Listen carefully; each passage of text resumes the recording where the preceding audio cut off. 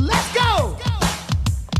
Come on, everybody, and let's get to bumping, cause it's Trailblazer time. Baby, Rip City's jumping now. Okay, Brindle up the middle. Hit! Come on, everybody.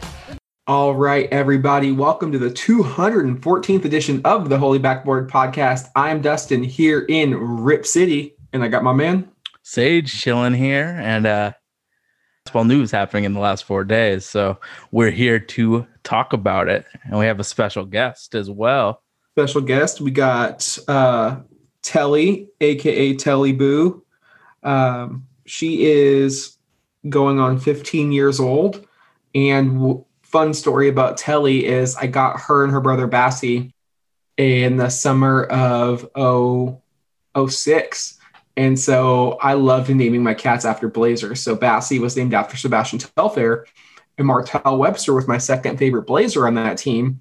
And she was a girl, so I didn't really want to name her Marty. And I was like, Telly. And so Telly. And so this is my my Telly Boo right now. She's on my lap. It's a Friday night. I've got my drink and I'm ready to talk Blazers. A lot has happened. It's kind of been a whirlwind of moves from every NBA team, but it wasn't unexpected given that the season damn near starts in the season starts in 32 days. So goddamn, I mean, it is moving hot and heavy, fast and furious. And we are here to break down every single move. And there's probably more to come for the Blazers, but we felt that enough happened tonight that it warranted another full episode of Holy Backboard. You know that even if one move happened, we're going to talk about it in great detail. A lot has happened, so of course that we needed to talk about it. But the first thing that happened this week after our podcast was the NBA draft. Did you watch the entire draft just like I did? I'm a draft junkie, so even if the Blazers don't have a pick, I will sit there and I'll watch. I'm very old school when it comes to the draft. I turn off all of my notifications from Chris Haynes and Woj. I want to hear the pick from the commissioner. I don't like it being spoiled. Like it happens one time a year, and we really do a lot of our due diligence. We watch a lot of film and scouting reports, and you like to make your own decisions about a player and how they're going to fit in with an organization. And so I don't want it to be spoiled and knowing like three minutes ahead of time who's going to be picked, 3 picks down the road. So I'm very old school about it. And I was like, hey, if you see any trade rumors, send them my way. Because I know ESPN is terrible about reporting trade rumors, and their draft coverage is pretty trash, but it's nostalgic for me. So I play along. I honestly was hoping for a lot more movement, especially for an uncertain draft where there was no superstars. Honestly, the biggest news of the night, if we want to take it a step back, was pre-draft when Klay Thompson had a right lower leg injury, which turned out to be a torn Achilles. So that was the biggest deal of the night, in my opinion. It's awful for him and how hard he's worked. It's like he sat out the entire year, watched his team struggle, and then when he was ready to come back, another injury happened, and it's devastating for him. Yeah, even though I despise the Warriors and their legion of fans that swarm the Rose City every time we face the team from the Bay, Klay Thompson's always been really likable. I liked him in college, surprised me with how good he was in the NBA. He's just a pure shooter who doesn't need the ball in his hands. I think he scored like 60 points on 11 dribbles one game. I mean, really the modern day microwave. I mean, I think my favorite 2-guard in the league, and I think if you could say who's your ideal 2-guard next to Dame, you want a guy like Klay Thompson.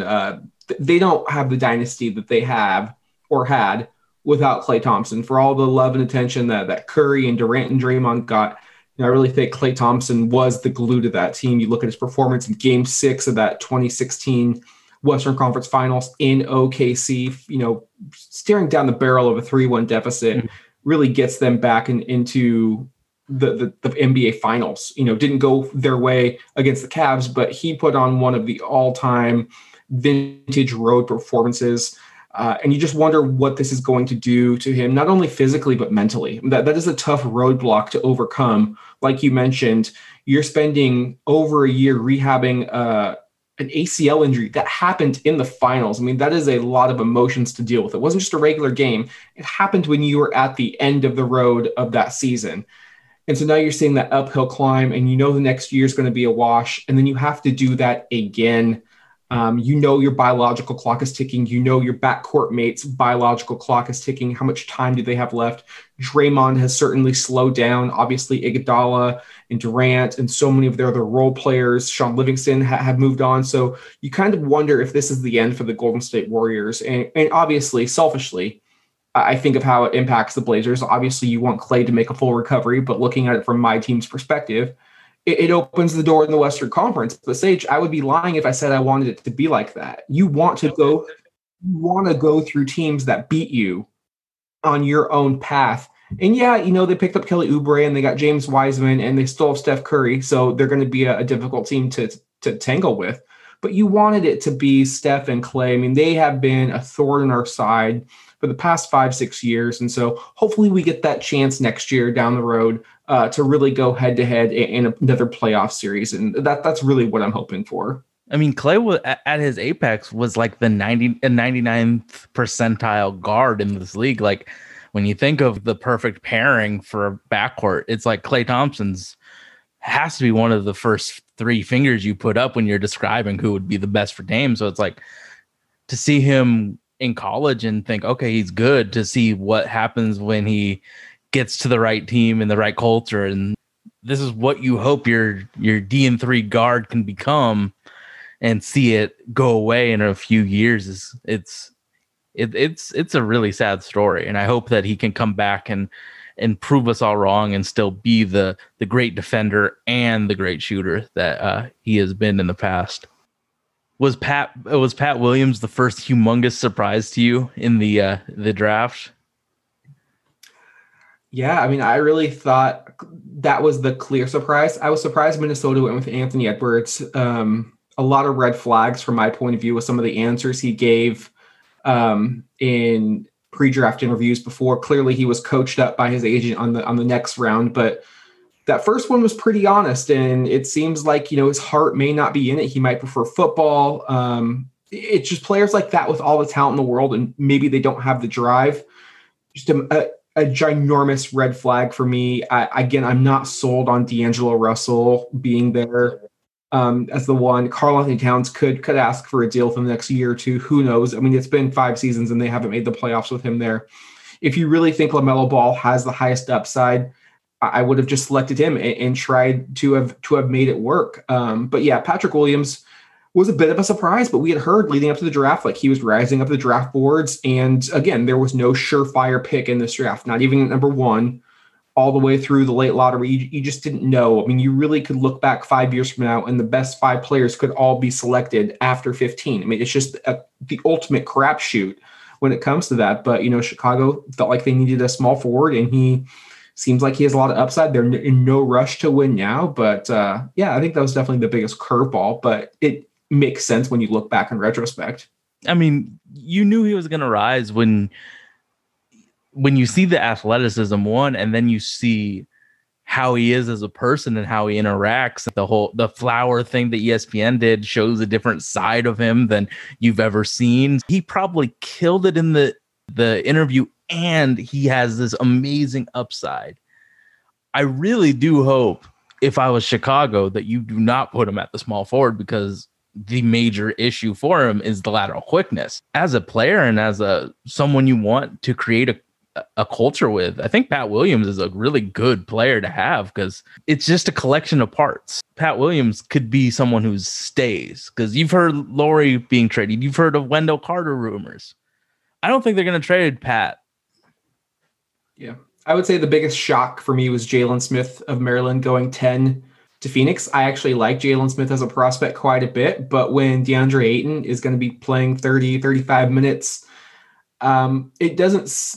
I thought they might have gone Devin Vassell, Aaron Nesmith, Tyrese Halliburton. I mean, there were a lot of really good options at 10 for Phoenix. So that was a bit of a surprise. But James Jones got his man last year in Cam Johnson, albeit he is an older rookie and now an even older sophomore. But he clearly knows what he's doing. They made a smart move to get Chris Paul. So Who are the mock drafts to tell you what player should go where? But in terms of like who was available and after what I've seen and what they could have used, it felt like they could have went in a different direction. But again, I still think he has value as a backup big to DeAndre Ayton. And I think he'll always stay in the league because he has the ability to shoot and be a movement shooter. There's not that many players that are movement shooters at 7 feet. So he'll always have he's going to have a floor because of his abilities as a shot blocker and a 3-point shooter.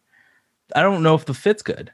I screw it. Go for a point guard that Chris Paul can teach, or go for another wing, even though you have all the shooting in the world. As we're going to talk about, if you're going to bet on someone, bet on a small forward. The prize was Halliburton dropping, because I thought he was at least a top 10 guy, and the Kings making a smart move, getting Halliburton. I think, okay. Yeah, I mean, I think there were always 13 to 14 guys who could have went top 10. It was just a matter of playing musical chairs and seeing which chair got moved out the fastest. And once you saw Patrick Williams move up the boards, that was a clear indicator of what was going to happen. You saw Onyeka Okongwu go about 3 to 4 picks higher than most projected. And so, once these players get off the board, it slowly but surely pushes another guy down the board. And so he really wasn't taken too far out of his zone. I think the ESPN crew was just, for whatever reason, Halliburton was like the 4th player they were hyping up. It was Wiseman, Edwards, and Ball. And then they would just all of a sudden just talk about Tyrese Halliburton and just forget the other 55 prospects that existed. I think it's the leadership that you get from Halliburton. It's the body type. And I saw a lot of comparisons to Shai Gilgeous-Alexander. Shai gets into the paint and launches floaters and does all of these creative things to get to the basket. Tyrese Halliburton did that twice. He shot 2 floaters. So if you're comparing a guy who's amazingly good at floaters to someone who doesn't do it, I think your comparison's kind of messed up. But I gotta say, when it got to the Pelicans pick, with the Xbox and PS5 coming out, a lot of what you had to do to get it was keep on refreshing till you get to the screen where you can purchase your next gen consoles. I was flipping up my phone like every 3 seconds trying to see who the hell the Pelicans got, because it was in the danger zone of the 2 prospects that I value the least. And I didn't want to have to convince myself that the 6 months that I saw of them in college was gonna be the guy that the Pelicans chose. So once it said Kyra Lewis, I was like, okay, I can work with it. Kyra Lewis is great. Awesome. Rather have Tyrese Maxey, but the 24th and the 27th guy on my list compared to I think the 15th, I find value in that. And Kyra Lewis is very, very fast, and that's a very important thing to have when you're trying to do a faster paced team. I think I know what your choice is, but who messed up the most in this draft? Messed up the most? Yeah. I don't know if anybody really messed up the most. Detroit taking Isaiah Stewart at 16, and then you've seen the plethora of big men they've signed in free agency. Doesn't make a lot of sense at all. I didn't have him in the first round when we were doing our mock draft. He's an undersized 5. He's at best Montrezl Harrell, and we saw how his value just tanked it in the bubble. They redeemed themselves by getting Sadiq Bey 3 picks later, who I think really fits nicely with Killian Hayes. But they could have had a really nice trio to build around. I mean, they got good value for that draft pick in what they had to give up to get it. Trevor. That's right. They took on Trevor. I thought that was probably one of the worst picks of the first round. Killian Hayes is my number 1 guy. And then, as much as I hate Sadiq Bey, he has a floor. I don't think Stewart has a good NBA floor. I know Sadiq Bey is going to be in the NBA for a while. So to take somebody at 16 and have it be a question mark and then sign 3 centers, it's like, God damn, why are you trying to take the 28th, 29th, and 30th best center from the league? It's like, goodness gracious. I mean, I think for me, the team that confused me the most was the Boston Celtics. They go Neesmith, and again, I don't value him highly. I know a lot of people that I respect do. Then they go Peyton Pritchard, which I feel like is a very big jump because I think that I didn't value him in the first round. And then to trade Desmond Bane, who I had at like a very nice, like I think he's going to be a good quality player, and trade him to a rival of ours. It's like, God damn it, man. The Celtics suck. We got to look at it from Boston's perspective. They are a team that Oklahoma City should be monitoring very closely in how they handled their quote unquote treasure chest of assets. And they had 3 picks in what was deemed a non-superstar driven draft. Reports were that they tried to package them up and move up in the draft. I mean, multiple teams were trying to do that. It didn't happen. Nobody really moved up that high. And when you took what they view as a better prospect in Aaron Neesmith at 14, it was assumed they weren't going to keep Desmond Bane. They weren't going to go into the 2020-2021 season with 3 rookies. And if it wasn't Boston, I've heard Peyton Pritchard had a first-round grade or first-round promise. So as a Duck fan, I do think he's going to be in the league for quite some time. Damian Lillard gave him a lot of credit on Twitter. He is an incredibly hard worker. If I had to project him as an NBA player, I think you look at a guy like Steve Blake. He's going to be a 10 to 12-year veteran, and he's going to come in. He's going to be good for the culture. Not a sexy pick, but I don't think this draft was littered with sexy picks. And I guess you're not. This was basically the most realistic outcome if you're Boston. You pick up 2 players and then you move another for a future first-round pick, and that's essentially what they did. Do you think he's that much better than the Malachi Flynn's, that group of point guards, the Cassius Winstons? I think he's a much better NBA prospect than Cassius Winston. Cassius Winston on an open run, sure, go out. You're going to be the best player on the floor. You're not going to be able to do a lot of this stuff at the NBA level. Like at 26, you need to find somebody who knows their role and is a specialist. Peyton Pritchard can handle the ball. He's calm under pressure, and he makes big shots. He's going to be, like I said, a Derek Fisher, Steve Blake type of point guard that you can just depend upon. He's going to get stronger. He's going to work. He has a work ethic. I mean, this is a kid that won 4 straight state championships at Westland, came in, was a starting point guard on the Final Four team for the Ducks in 2017, and really was our guiding light the last 3 years that made us Pac-12 champs, Pac-12 tourney champs. We were poised for another deep run before the coronavirus hit this season, Pac-12 player of the year. If somebody likes Malachi Flynn more than him, that's fine. They're pretty comparable, but I think for what Boston's doing, and you already have Kemba Walker, you can groom him to become a future backup point guard. And I'm not saying start, just somebody who knows his role. He's going to do what he needs to do. And I think he's got really solid defensive potential. Yeah. Here's my thing about Peyton is I don't think he's that much different from the Malachi Flynn's, that group of point guards, the Theo Maledon, the Cash. Like, I think that they're all very similar, and to be the team that takes the first one of them is just bad value in my eyes. I think that he probably will be a NBA player, but I thought that all those other point guards in that grouping probably are also backup point guards. So I think it's a value thing. But I mean, for my rankings, it was like, oh, Desmond Bane's so much better than both of them. Why are they trading it to the Grizzlies? Oh, shit. So in my eyes, the Grizzlies are the team that, like, they're the winners, the value winners. They got Desmond Bane, they got Xavier Tillman, they got my 2 boys. So it's like, okay, this is the team that, that it worries me. Like, they got guys that, like, they did a extremely good job in drafting, where they got JJJ, they got Ja Morant, they got Clark, they got all of these young, good guys that are going to grow together. And shit, JJJ and Xavier know each other. Like, this is going to be a good chemistry team. It's someone that, as a Blazer fan, we have to worry about. Like, this team's young and going to be good for a while. I agree and I disagree. I agree they did a great job, probably a top 3 team in the draft, especially given the assets they had going into it. And I think they're doing it the smart way, finding players who are going to fit their roles and fill out the depth of their roster. I disagree in the fact that the Blazers have to worry about them. We are in win now, 2 to 3 years mode. Memphis, I still think they're quite a bit of ways away. Ja Morant has future superstar written all over him. Jaren Jackson Jr., as much as we both like him, has major injury concerns and hasn't shown the ability to stay healthy.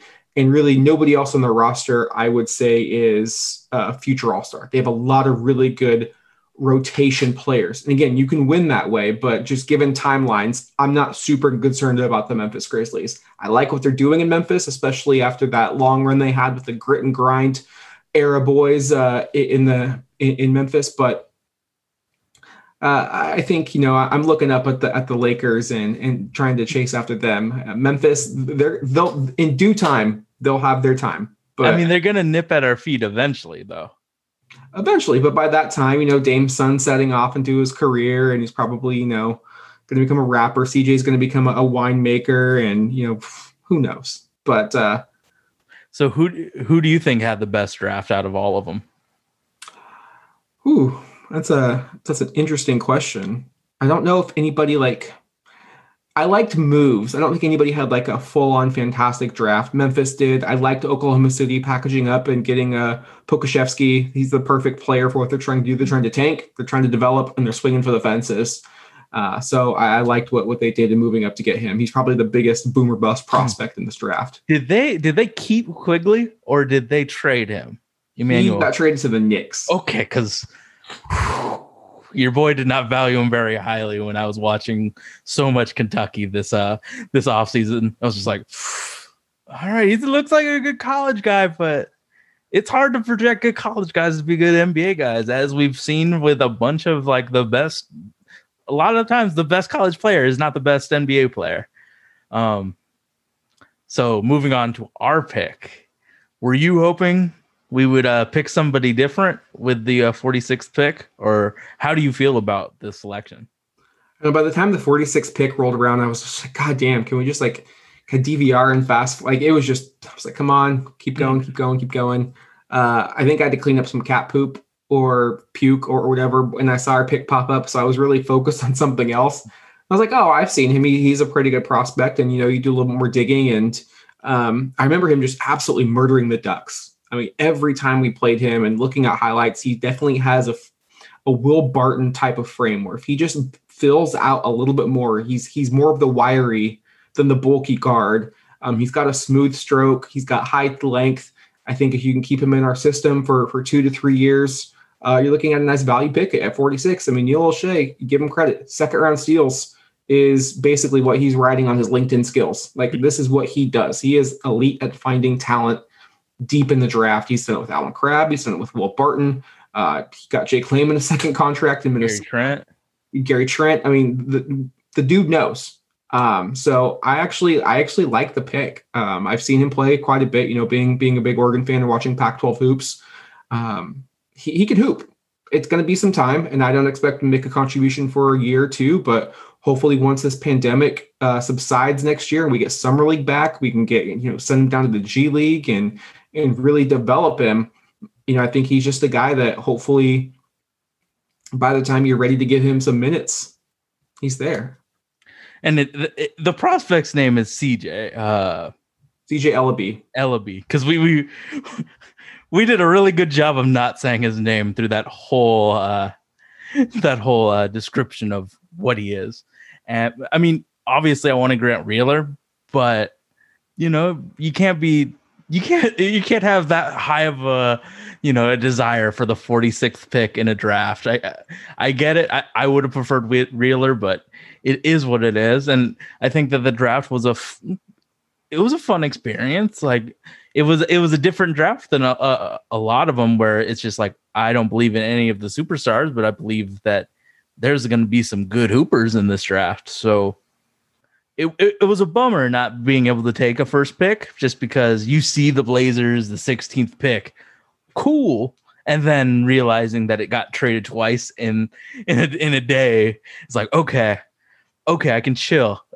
It's a long time before the Blazers pick in the second round. So, you got to see You got to see some trades. You got to see some players that I think were overdrafted and some studs that fell. So it was a fun experience. And then the next day, we get to see that the Blazers were part of the trade that took Desmond Bane to the Grizzlies. What did you think about getting our boy Enes Kanter back?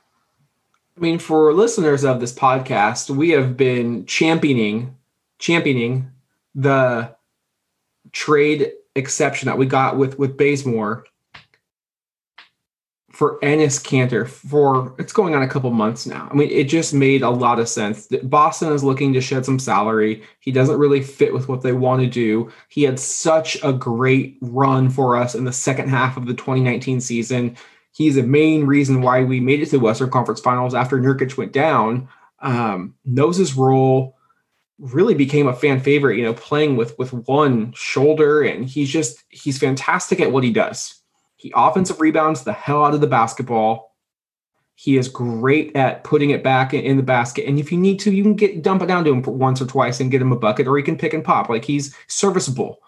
And he's a decent on-ball defender in the pick and rolls where it gets a little shifty. But again, we're talking about a backup player where we're trying to fit into a $7 million trade exception. So when you started to look around the league at what teams would actually want to shed salary, those options started to shrink. A lot of teams are actually trying to win now.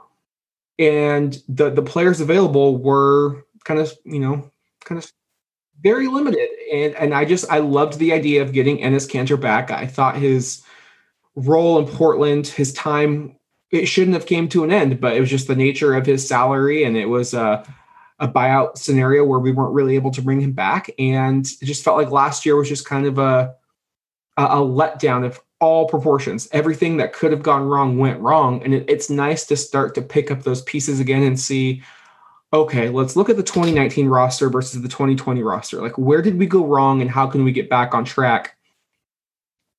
I think the biggest thing for Portland was addressing that backup center. One of the biggest was the backup center. And nothing against Hassan Whiteside. I think Enes Kanter is better suited to be a backup big. He knows his role better. He's just better at what we do. Hassan is really great at catching lobs, and we don't throw lobs. We run more pick and pop, or we'll just let our guards shoot, and you got to go in and get the rebound and put it back up. Enes is just quicker with his moves when he gets the ball, and so I really love the move. And honestly, like, I got so excited when I saw the trade notification on my phone. Like, we're bringing Enes Kanter. I was like, oh shit, we got rid of Mario Hezonja. Dude, that was the sweetener. I thought the sweetener was going to be a pick, but it was getting rid of Rio. That was the exciting part, because you assumed that he was going to be on the roster just because he picked up the option, but that added sweetener of getting rid of Mario Hezonja, just because he doesn't fit with where the Blazers are going.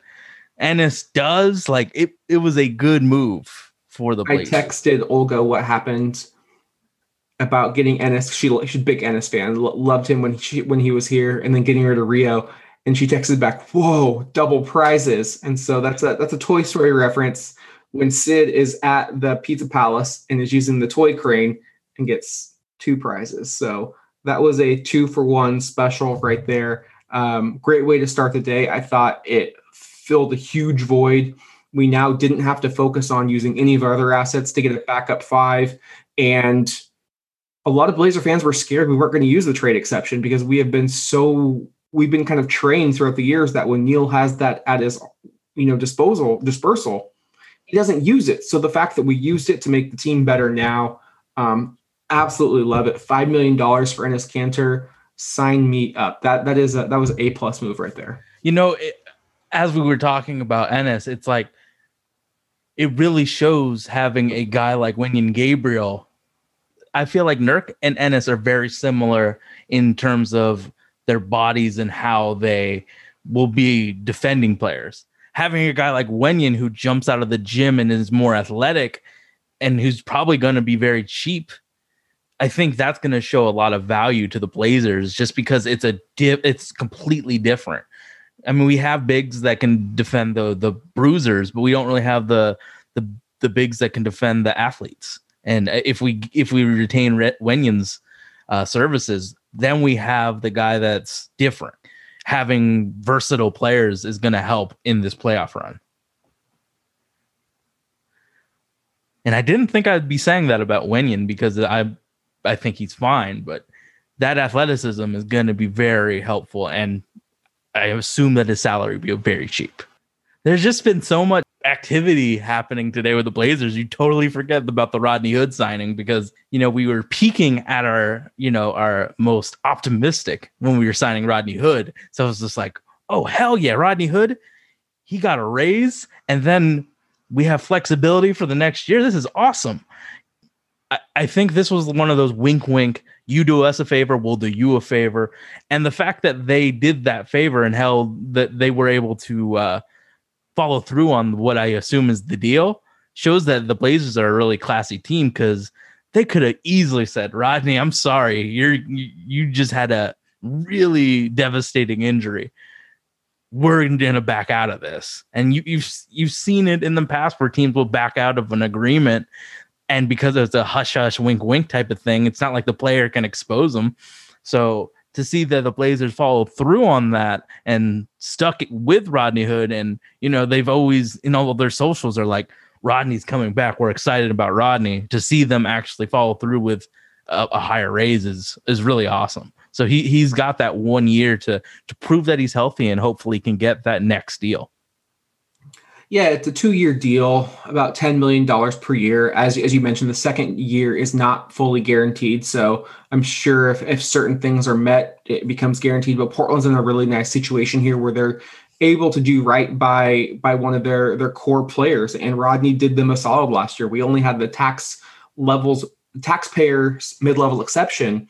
And Rodney saying, yes, I'm signing on to that was a huge surprise to, I'm sure, Neil O'Shea, the fans, and the rest of the league. He was shooting 48% from three on about 3.5 attempts this season before he went down with that Achilles. And it is a classy move by the team to say, okay, we're going to do you a solid. We're going to give you that raise that you deserve. We're still going to preserve all of our exceptions. It still doesn't impact the mid-level or the biannual exception. We can go ahead and do that. So they go ahead and give him that raise, but they also protect themselves so that, if he's not the same player, okay, it was worth a shot. Rodney gets a raise and, he's able to take care of his family for the rest of his life. He clearly wants to be here. So when he opted out, I really wasn't surprised. I kind of expected it to be honest. And, he wanted to stay in Portland. He kind of found a home after being moved around a little bit. And, whether he's the starting three or the backup three, I think he really fits into what the Blazers want to do. He's a money catch and shoot shooter. He could take advantage of smaller guards on the block with this post-up game. And I still think he is a serviceable defender. He's not going to be all world, especially after the Achilles, but he's a smart, heady basketball player who knows where to be on the floor. So he really helps in the team scenario. And he's just a microwave. I mean, we saw in the 2019 season, he put up like 25 points in the second half and won us that game in Charlotte. Like, he has the ability to just go off. And it's nice to have a plethora of those guys on your roster. So when you start to look at it, you're like, okay, like defenses aren't going to be able to key in on Dame. Okay, if you do that, you're going to have CJ open, Robert opened, Rodney opened, or you're going to dump it into Nurk, got Trent off the bench. I mean, you're really starting to fill out the roster to where you feel comfortable. And I think what Portland is doing is, again, we look back at the 2019 team where you had the wings of Harkless and Aminu, who we both devalued. I mean, yes, they didn't play well in the playoffs, but we both significantly devalued their overall impact on this team because we were just atrocious defensively and a little bit offensively too this season at our wing position. And you look at the addition of Robert Covington, who we discussed is really just a souped up version of Aminu at the 4. And with all the moves we're making, it looks like we are going to play him at the 4, which is his primary position, I think, in today's NBA. And then you look at a guy like Rodney Hood, who I think is just, again, a better version of Mo Harkless. He essentially replaced Harkless in that playoff run as we got deeper and deeper into the postseason, and he took his game up to another notch this season before getting hurt. Like, he really worked on the catch and shoot. He knew those were the types of opportunities that were going to come his way playing alongside Dame and CJ, and he took that initiative upon himself. So I was really happy to see Rodney get his raise, really happy to see him stay in town. There is such a thing as continuity, culture, and chemistry. You don't just want to overhaul the roster each and every year. And Lord knows we did a lot of that last year. So it's nice to have somebody from that 2019 team still back with the Blazers. And, you get Ennis and Rodney, and you start to feel pretty good. Like, can we start to surprise some folks going into this next season? You mentioned it a few times with the culture. I think that's a culture move. Signing Rodney Hood is a culture move. You see how the teammates respect him. Like, that is only going to provide good things. This is the time where we have to sign culture guys. So Ennis, he showed that he's willing to sacrifice. You saw Rodney willing to sacrifice. What we've seen with Detroit is, and I hate using Detroit as the worst option, but they've done a lot of like moves that doesn't make a cohesive team. With the Blazers, you see the thought process of using the exception to get Ennis, signing Rodney to a big deal. You see trading for Robert Covington. You see the thoughts. He's thinking about how we can establish a culture and sign those specific players that have had success, done things for the team. I really liked what Neil has done so far, but I think this next move is the most divisive move on Blazers Twitter. I know you have opinions, and I would like to let you start with what you think about the mid-level signing. Before we talk about that, you mentioned draft losers, and talking about the 2019 Blazers and brought up another name who I thought was so key in that run was Seth Curry. The Dallas Mavericks, they are some dummies, man. I cannot believe they traded Seth Curry, who fit that team like a glove, for Josh Richardson, who I think is a little bit overrated, a year or two removed from some really good performance when he was a high usage player on a pretty poor Miami team. I do not know what a usually smart Dallas front office was thinking. Daryl Morey, Elton Brand, Doc Rivers, they're getting some shooters out there in the city of brotherly love. And I love that move for Philadelphia. Love that move for the Sixers. So Sixers, they are one of my winners. The Mavericks, no. And as a Western Conference fan, the Blazers absolutely signed me up for that move all day. I think them drafting Tyrese Maxey falling that far, and then them taking him was a really nice value pick. I believe he's going to be a number 2 on a good team. Well, he kind of is on a good team. So, like, you got guys that could shoot, you got guys that can defend. Like, originally, we thought that this team was going to be one of the worst just because of how stuck they were with the players that they have, but they've traded and got rid of some really disgusting contracts, and they had to give up picks, but the books and their flexibility financially, I think, is more important than those bad draft picks. I think Philly did a fantastic job, and yeah, I'm very excited to see what Tyrese can do and what Seth can do. They've got some good guys. But that Dwight Howard situation was confusing.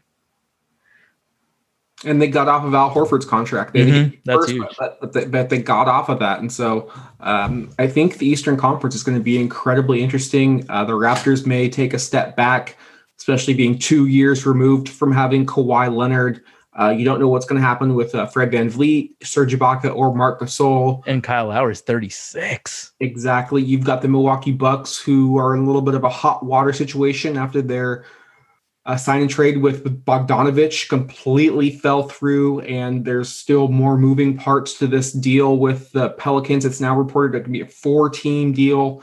So who knows what their roster is going to end up like. And then you've got Boston, who what are they going to do with Gordon Hayward? And you still have the reigning Eastern Conference champion, Miami Heat, who we haven't really talked about. So the East is going to be really open. In Philadelphia, they have top to bottom, maybe the most talented roster. What are they going to do with it? Can they finally put it together? And, oh, yeah, we haven't even mentioned Kyrie, KD, in Brooklyn with a rookie head coach. It's going to be wild in the East for probably the first time in a while. So that's really good for that conference, that we get some semblance of balance. But yes, you alluded to it. The Blazers had one other move that we know of so far in the night. And they offered Derek Jones Jr. 2 years, $19 million with the second year, a player option. And this is the kicker for me that I absolutely hate, because it reminds me again of Seth Curry. If Derek Jones Jr. actually performs well, he gone. The Blazers just lost that mid-level exception for 1 year. And if he's just a just average guy, we're stuck with that contract. So I have really no idea what Neil Olshey was thinking with this move. He's really good when he's able to tinker with a roster and he has maybe draft picks to use, or he can find players that people haven't really liked in the past, like a Mo Harkless, a Shabazz Napier, Robin Lopez. But when he gets big money to spend, God, that guy just loves to trip over his own feet time and time again. I mean, do we forget about Evan Turner and Rip City? Come on, we give that dude a max contract. Comparing these two moves is unfair to Derek Jones Jr. Hey, to be fair, because of Neil Olshey's reckless spending in 2016, this was the most recent time we've been able to have any sort of money to spend. I mean, really, the mid-level exception is big money for Portland, because we've been just, our hands have been tied with our salary cap situation. So yes, I know what the money is different, the years are different, but I honestly, when I saw you text me that, I had the same pit in my stomach that I got when we announced Evan Turner. That's just full, just being completely transparent. I'm not here to talk you into the signing. Like, this is a real podcast. Some people are going to like the move, some people aren't. I'm not here to blow, sunshine and daisies up Neil Olshey's butt. Like, when he does great, like he had in the first 3 moves this offseason, bangers. 4, count Robert Covington, awesome moves. This one was a dud. 100%, he missed. He swung and he missed. He still has a couple of other moves left that he can redeem himself. But for the time being, this was a complete disaster. All right. Promise me this. You're going to keep an open mind to how he plays. Just give me that. Like, I get that the salary isn't what we'd like, but just give me that you're going to give this guy a chance to wow you or disappoint you. Because what I feel when I look at Blazers Twitter is everybody's next to the wall defending their points so passionately that this guy sucks. And I fear that that's just going to put some negative energy towards him and the team. Be upset about the team. It's your right to. You feel passionately about something. But at least give him a chance to prove you right or wrong. I don't want to see people shitting on him just because he's not the Miami Heat small forward that we wanted. If you're going to take a chance on a player, it should be a small forward, right? He's athletic. He can defend. He's a good off-ball mover. There are pluses to his game. When we last saw Damian Lillard, he was getting double-teamed every time he crossed the half court.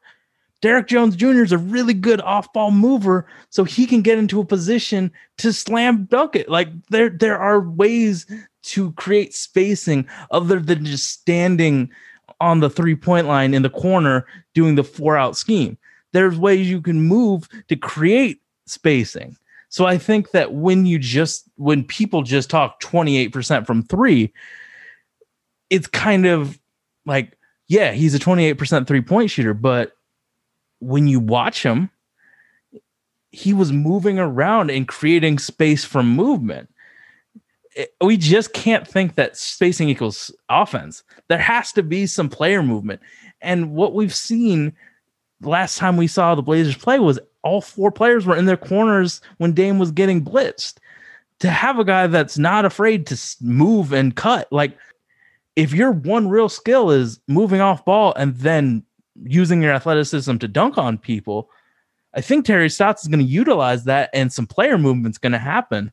And we've talked about how boring and shitty our offense is. Well, if you add player movement, then it's going to be harder for the opposing team to just stand in the right spaces and defend us. So I'm fine with the Derek Jones Jr. signing. It's a worthwhile risk for a guy that's athletic and can play defense. You saw how dog shit our defense was. It's one of the worst we've ever seen. Our offense is really good. So I would take a risk on a guy who isn't the best shooter in the world to play some goddamn defense and rotate. Like, we had no rotation on any defense. Now we have Robert Covington and Derek Jones Jr. to help rotate defensively. So I guess what I'm trying to say is, please don't curse him with your hate before we see him in real basketball. Because that's what I'm most worried about, that he's going to be the scapegoat because he has a $9 million check. For those who have listened to this podcast, I was a huge defender of Evan Turner. I talked myself into that signing. For the first year, I was like, oh, he's going to get it. He's going to get it. And then it was clear it wasn't going to happen. So if I can root for Evan Turner and defend it, I can root for Derek Jones. I'm not going to hope he misses every shot. Just be like, ooh, see, I told you so. I'm not that petty. Why would I want to do that? I want to see my team win. So of course I'll support him, but I will counter a lot of your points because, one, I'm fine with Derek Jones Jr. if it was for the biannual exception. I mean, that's a different argument for financial. I was just talking about the player. But you have to think of the financial because, again, this outside of Trevor Ariza's contract, the mid-level exception was our biggest avenue to address the roster needs of this team. And to take a 23-year-old project who's not going to start most likely, who, again, shot 28% from three. And yes, I know it's just a statistic, but this is Terry Stott's offense. And it feels like an overpay. It feels like we had a chance to really become legit contenders and go and find somebody else that would have made that happen. And I know it takes two to tango. I'm fully aware of that. Maybe Jay Crowder didn't want to come here. Maybe Serge Ibaka didn't want to come here. Maybe Paul Millsap just said, no, I'm okay with Denver. But given Neil Olshey's track record with free agents, I will not give him that benefit of the doubt. I think we overpaid for a player who didn't really play for the Heat. He played 15 playoff games for that roster. And again, you talk about player movement. I am all for that. I would honestly rather give Nasir Little the backup 3 minutes because you talk about player movement. When he actually played, he was catching lobs off of Dame Lillard dribble penetration, and he showed promise as a three-point shooter. Again, this was a former 5-star recruit, former projected lottery pick, fell right into our laps. Derek Jones Jr., 23. Nasir Little's only 20. Like, let's roll the dice with Nasir. He's got a better contract. He's locked up for more years with this city. Again, Derek Jones comes in. I think he not only stunts Nasir's growth, but if he has a good year, he's gone. And so that's what really hurts is, like, we can't have another 2019 season where we just make the Western Conference Finals and then because of our roster construction and all of the financials, everything just goes to hell. Like, I would have liked Neil to have been a little bit more just smart with these contracts. And if Derek, I just don't envision Derek Jones Jr. getting another mid-level exception offer from other teams. Again, I hope he turns out well. I do. I'm sure he'll be a fan favorite. And had this been in the 90s, he probably is a beast because he can dunk. He is athletic as hell. But it is pace and space in today's NBA. That's what wins. And if you're not able to make a shot, you're going to kill our offense. I mean, you talked about Dame getting trapped. I think that is terrifying to me if Derek Jones Jr. is on the floor because they're going to leave him wide open. But then they leave him wide open so he can dunk. You know, like, you are much more optimistic about this. Absolutely, because I'm not going to. Because, yeah, it sucks that we can't get Jay Crowder, but, like, look at what he is. He's an athlete. When's the last time we had a fucking athlete at the wing that can make stuff happen? Nasir Little, give him a chance. He's a fucking beast. Okay, besides Nasir Little, and I agree, he deserves more time, but with what we just spent on Derek Jones Jr., that really is a speed bump for him, and that's not Derek Jones Jr.'s fault. That's on the management. But besides Nasir Little, shit, Jerome Kersey was the last super athlete small forward we've had. So, like, I get it. We can't all get what we want, but there are some huge benefits to having Derek Jones Jr. on this team. We've had other athletes in this history. Ruben Patterson was a big time athlete. Travis Outlaw was a massive athlete. So there have been athletes at the 3. Okay, what about you? Admit that he's a good defender, though, right? Has the potential to be a good defender. Yes. Okay. If I have to watch, it's today's NBA, and that's why it's so important, because Tony Allen, I saw probably one of the greatest individual defenders of all time just get completely played off the floor because he couldn't shoot the ball. And I'm not saying he's as bad of a shooter as Tony Allen. And this was like 4 or 5 years ago when the Warriors were really ahead of the game and starting to really manipulate teams on defense. If you aren't a threat, you are a hindrance to your other 4 teammates. So the bottom line for him to play, yes, he may get out on the break and do a spectacular dunk, and we're retweeting his highlights. But the bottom line is, if he can't turn into a serviceable shooter, which Harkless and Aminu were, he's not going to be able to play, and that is a huge concern for me. So what would make you think that he's a serviceable shooter? Is it a percentage? What's the cutoff between negative shooter and neutral? Okay, so I was just looking something up, and as I was talking about Al-Farouq Aminu, when we signed him, he showed he was just really he was really hot in that playoff series with the Dallas Mavericks, his last year with Dallas. He turned it on. He showed promise. He showed flashes of brilliance. He shot 64% from 3. Clearly that didn't translate over, but his next 3 postseasons in Portland, he was all over 40% from downtown, getting the exact same looks that Derek Jones Jr. is likely to get.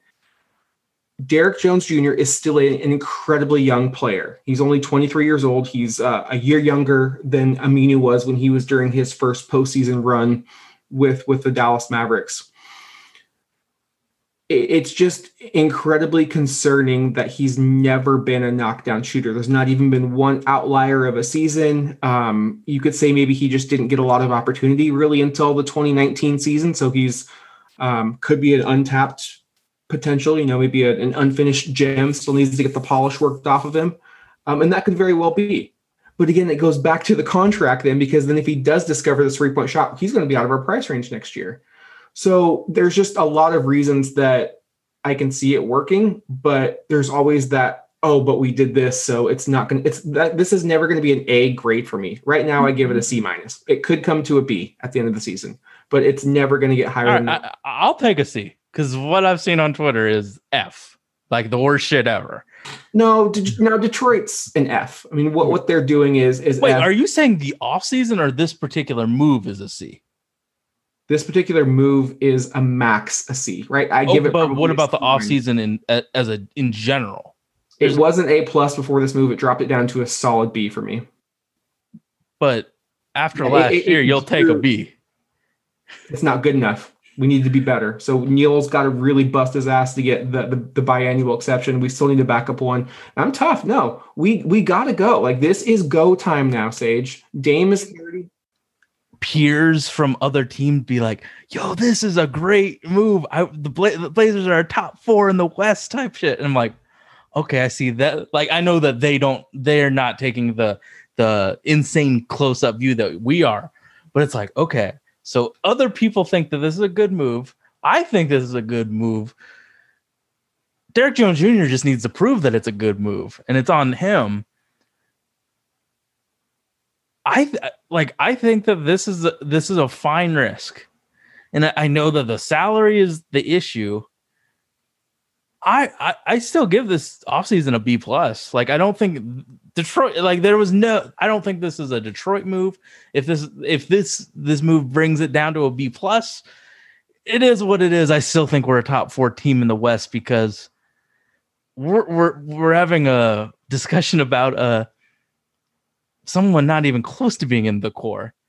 This shit's on Damian Lillard, CJ Nurk to get us most of these wins. Like, That's who we really need to worry about. Those are our guys. Nasir Little, Derek Jones Jr., they're just complementary pieces. And I think what Neil thought is a high-level defender athlete, might as well give him a shot. Hopefully he can push our team to a little higher heights. Yeah, still not sold. I'm not here to sell people. No, I know you're not, and you're making good arguments, but again, I'm still not sold. I think the opportunity cost was just way too rich for my blood. You factor in that you're bringing back Rodney Hood, who's probably going to play the 3 with CJ at the 2. You factor in Gary Trent Jr.'s growth and development, who could see him close out games at the 3 again alongside Dame and CJ. You also have Nasir Little, who can play some minutes. It's a really weird fit. Yeah, we have a lot of people. Contract. But a lot of people wanted a small forward. A lot of people were like, the MLE small forward, baby. It was not on my list.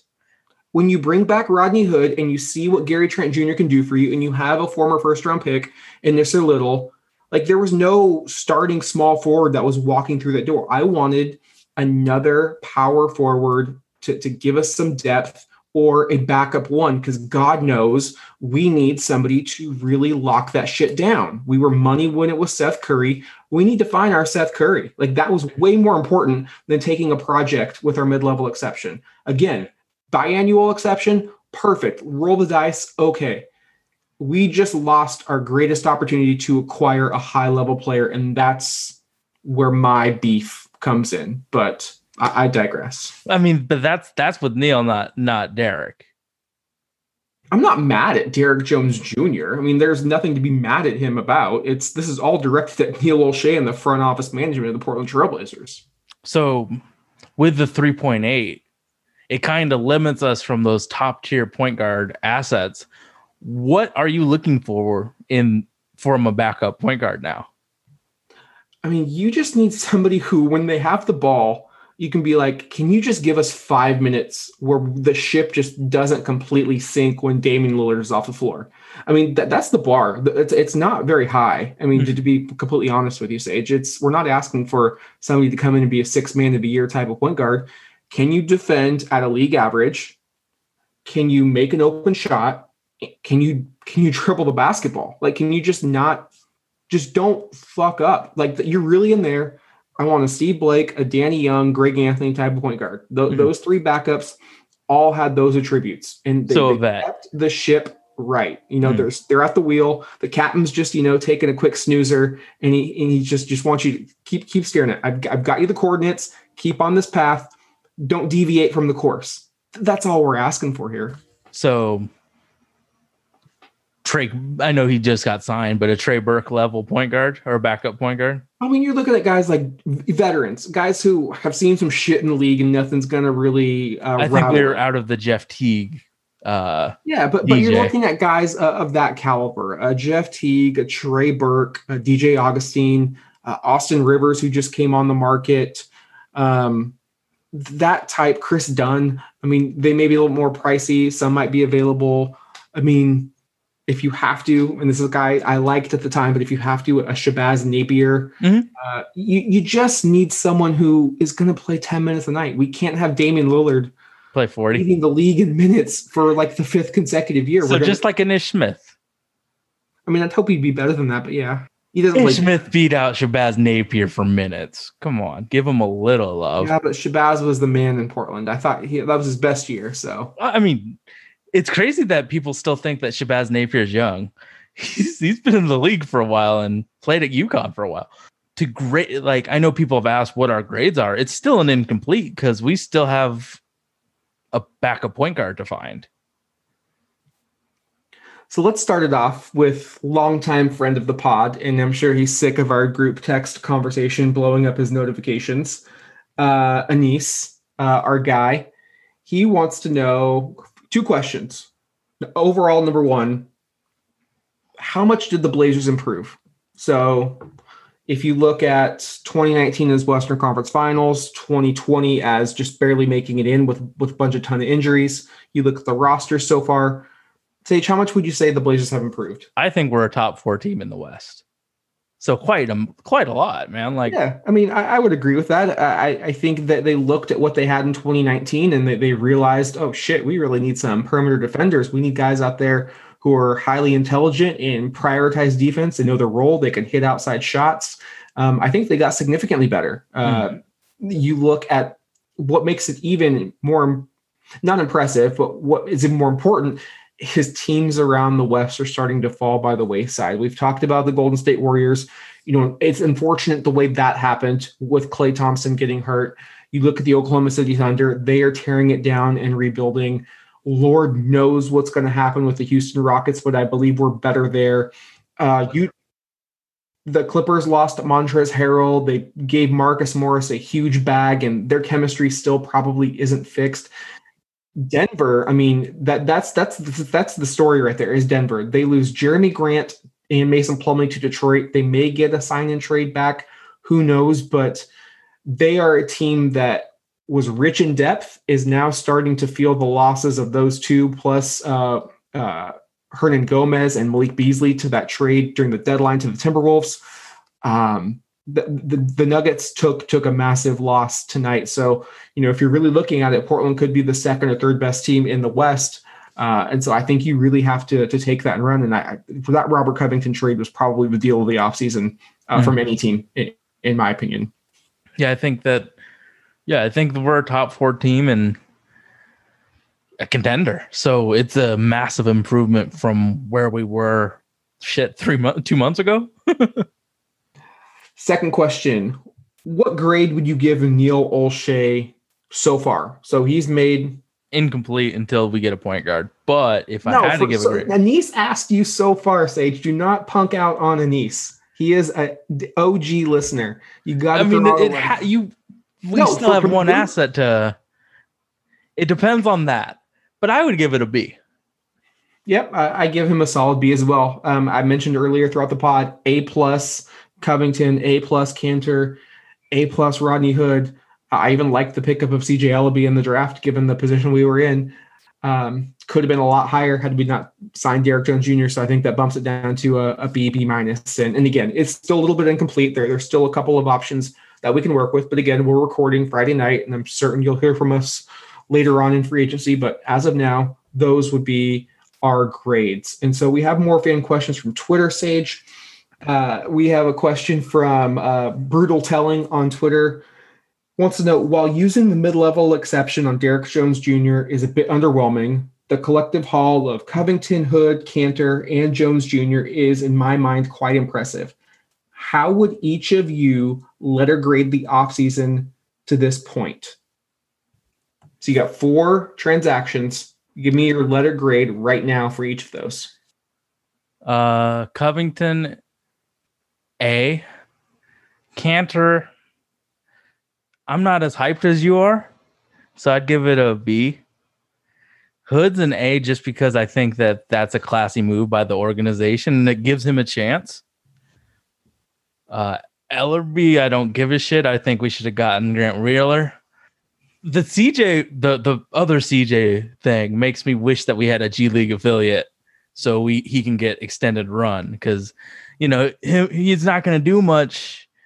Like if we send him to the Erie Bayhawks, they don't run the same scheme that the Blazers do. These guys learning the Pelican scheme. That's why I picked the Bayhawks. So it's like, I wish that we put in the assets to grow a G League so those young players that have a speed bump in front of them can get some extended good run in the scheme that's ours. I don't see him being a big asset to us right now, so C. And then I honestly have no problem with the MLE, so I'd give it a B. Like, take the risk on a small forward who's an athlete. I'll go A+. Covington, mentioned offseason move, best by any team. I think he fits Portland. What about Chris Paul? Like a glove. I think Portland is in a better position to win now than Phoenix is. It's a good move for Phoenix that they may sneak into the playoffs. I think Portland has higher aspirations. You factor in Chris Paul's age. I don't know if that really projects Phoenix because Paul's realistically got 1 to 2 years at his production left. Hopefully, the Blazers can continue to take this and make that leap to true contenders. So that's why I value that one a little bit higher. So A+ Covington. I've been on the Enes Kanter hype train for the whole offseason. A+. I mean, we didn't give up and we gave up Mario Hezonja. Like that's what makes it an A+ for me. Like, it was just a beautiful trade. CJLB, a B. I mean, it's a 46 pick. It's hard to be too high or too low on that. I'll give him the benefit of the doubt based on what I've seen versus his performance against the Ducks. Derek Jones Jr., C-. The biggest whiff of free agency. Still passing grade. That's how I got my degree. Passing grade C-, baby. Wasn't there another thing about pace? All right, we have another question from Jay Shui. Wants to know, how did the Derek Jones Jr. signing make any sense? Is Stotts planning on implementing a more up-tempo offense for someone like Jones who can score in transition, or is this move just as confusing to you? I would like your take on that, Sage. Okay. Did you know that we actually do run a fast offense? It's top 15 in the league. And it's very, how we're pretty low on the totem pole on fast break points there, my guy. I mean, if we're talking pacing alone, yeah, we are a fast paced team that we're not exactly slow. So yeah, we are a fast paced team. So to have a guy that can help push pace and get some easy turnover, easy steals that could lead into easy dunks. Yeah, I think that it does make sense. I think that a lot of Blazer fans think that we're a slow-paced team, but nah, bro, we've been a fast-paced team for a while. So, yeah, like this makes sense in a lot of ways. I know it isn't the person that we all wanted, but it's who we got. And what do you have to say about it, Mr. Poopy? Sage, we have always prided ourselves on being the realistic podcast of the Blazers. We call it like it is. I've been a fan for 30 years, so I wear my emotions on my sleeve. You'll know when I'm hyped, and you'll know when I think you were bummed, and I know that. I don't think this move fits for Terry Stotts' offense. We may push the tempo, but we don't score in the break. Our defense, even when it was good in 2019, plays it pretty conservative, and we don't force a lot of turnovers. Again, like I said, if we were Rick Adelman's Blazers, Derek Jones Jr. is a fantastic fit. He's getting, lob dunks. He's finishing on the break. We don't do that. So that's why another reason I think this move is confusing. I think we're going to be the same old Blazers on offense, which is still very talented. Very, very good. Very good. Very, very good. It's not a good fit on a lot of levels. And that's why the move is, frankly, pretty confusing to me. So I think if small tweaks will make it happen. We're not changing it like we would have to change it for Aaron Nesmith to be great. Shoot or shoot, Sage. Keep my boy's name out your mouth. Okay, but I think that it's not exactly like if we sign Jahlil Okafor. I don't get that. I get Derek Jones Jr. In a few days, people will be like, okay, I read some things. I listened to some things. I'm not as mad as I once was. I think that you take a bet on a small forward who is athletic, man. Like, you got to be able to play defense. Signed JaMychal Green, 2 years, $15 million. Signed it for that deal much more than Derek Jones Jr. 10 out of 10 times. Give me the wing. Give me the wing. Nasir Little is already better than Derek Jones Jr. Take that. We haven't seen it. I've seen enough. From both players?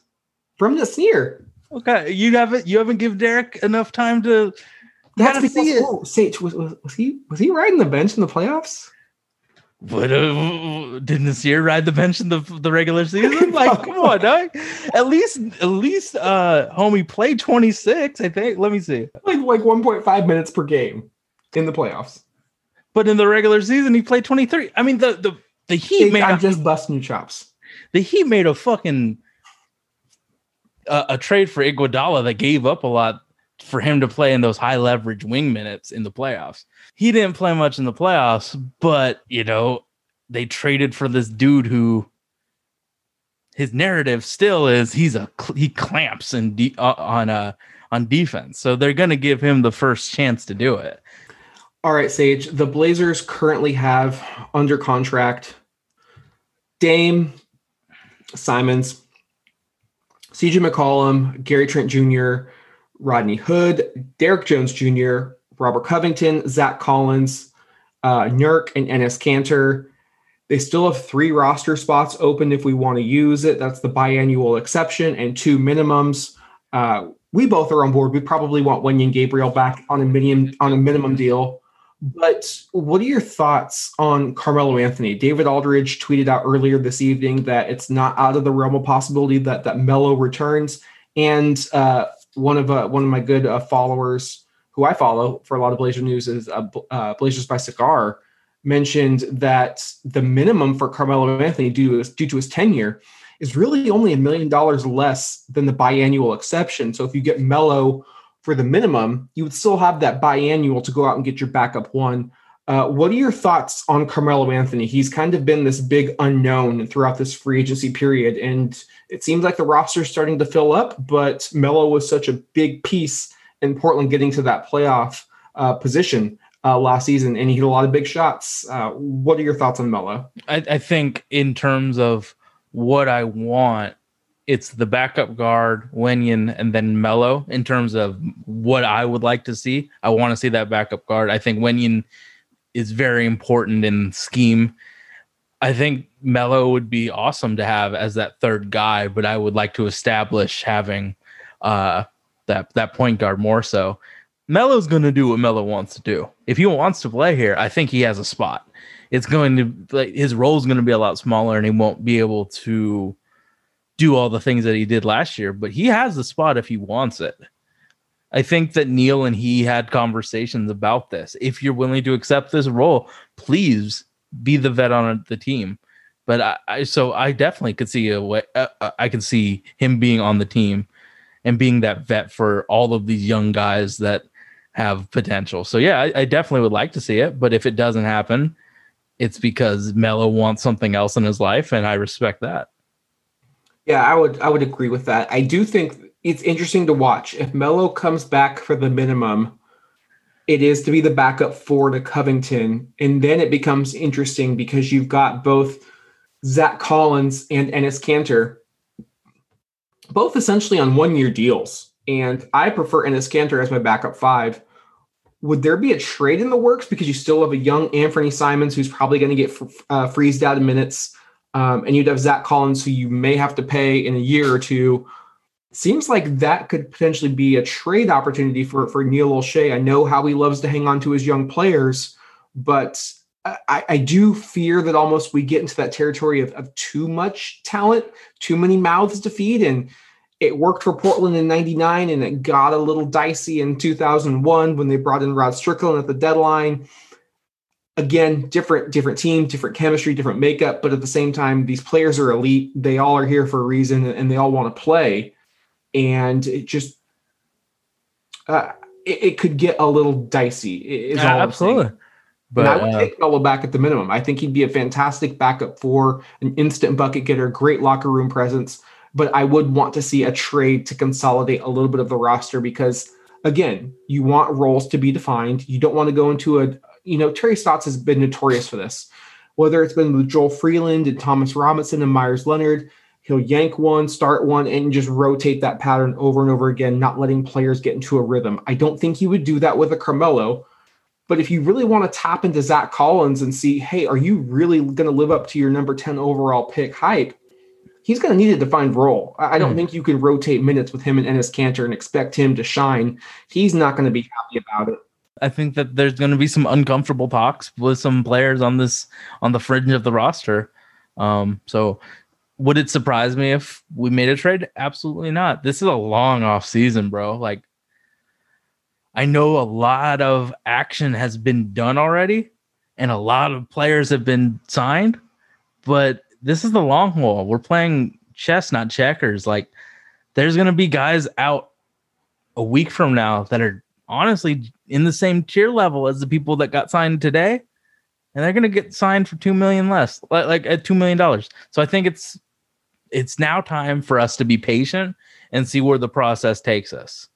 So maybe we get some deals that make it so, Wenyen Gabriel isn't as necessary as once thought because of whoever being a free agent. I think that now it's time for us to really look at who is out there and make a informed decision on what needs to happen. But yeah, I definitely could see that there's going to be some difficult talks.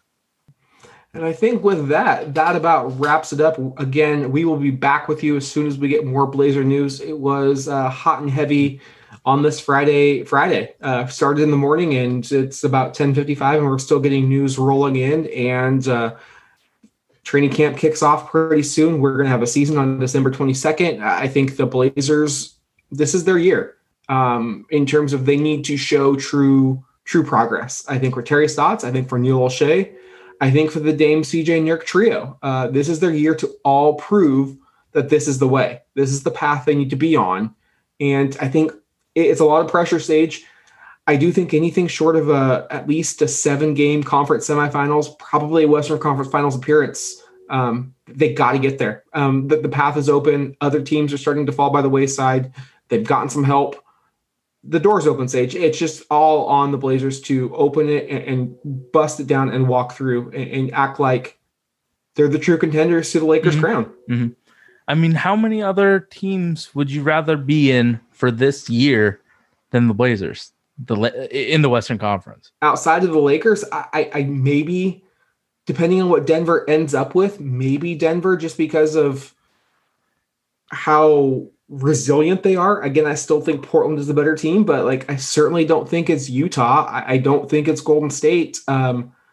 Dallas has Luka, and I think in future years that's going to trump everything. But Porzingis is still on the mend a bit, and defense is still highly questionable. You've got a lot of up and coming teams, but we're not. I mean, for this year, I think the Blazers are second. It's hard to say. Like the Clippers have a lot of pressure. I can't overstate how much pressure the Clippers are under with Leonard and George, both with options to go into free agency next year. Like they need to get it done as well, and they've already lost Montrezl Harrell. They've lost JaMychal Green. It's going to be a very interesting season in the NBA. In Portland, the time is now. Like we need to put up or shut up. There's no more waiting on players. That there's no more maybe next year. It has to be this year. All right. We are available on iTunes, Google Play, Stitcher, Himalaya Podcast, Dash Radio, Nothing But Net Radio, Tuesdays 2 to 3 on Dash Radio Nothing But. And if you listen this far, you're a real one, and we will be back soon. Wherever you may be, this is Bill Shinley. Good night, everybody. Let's go!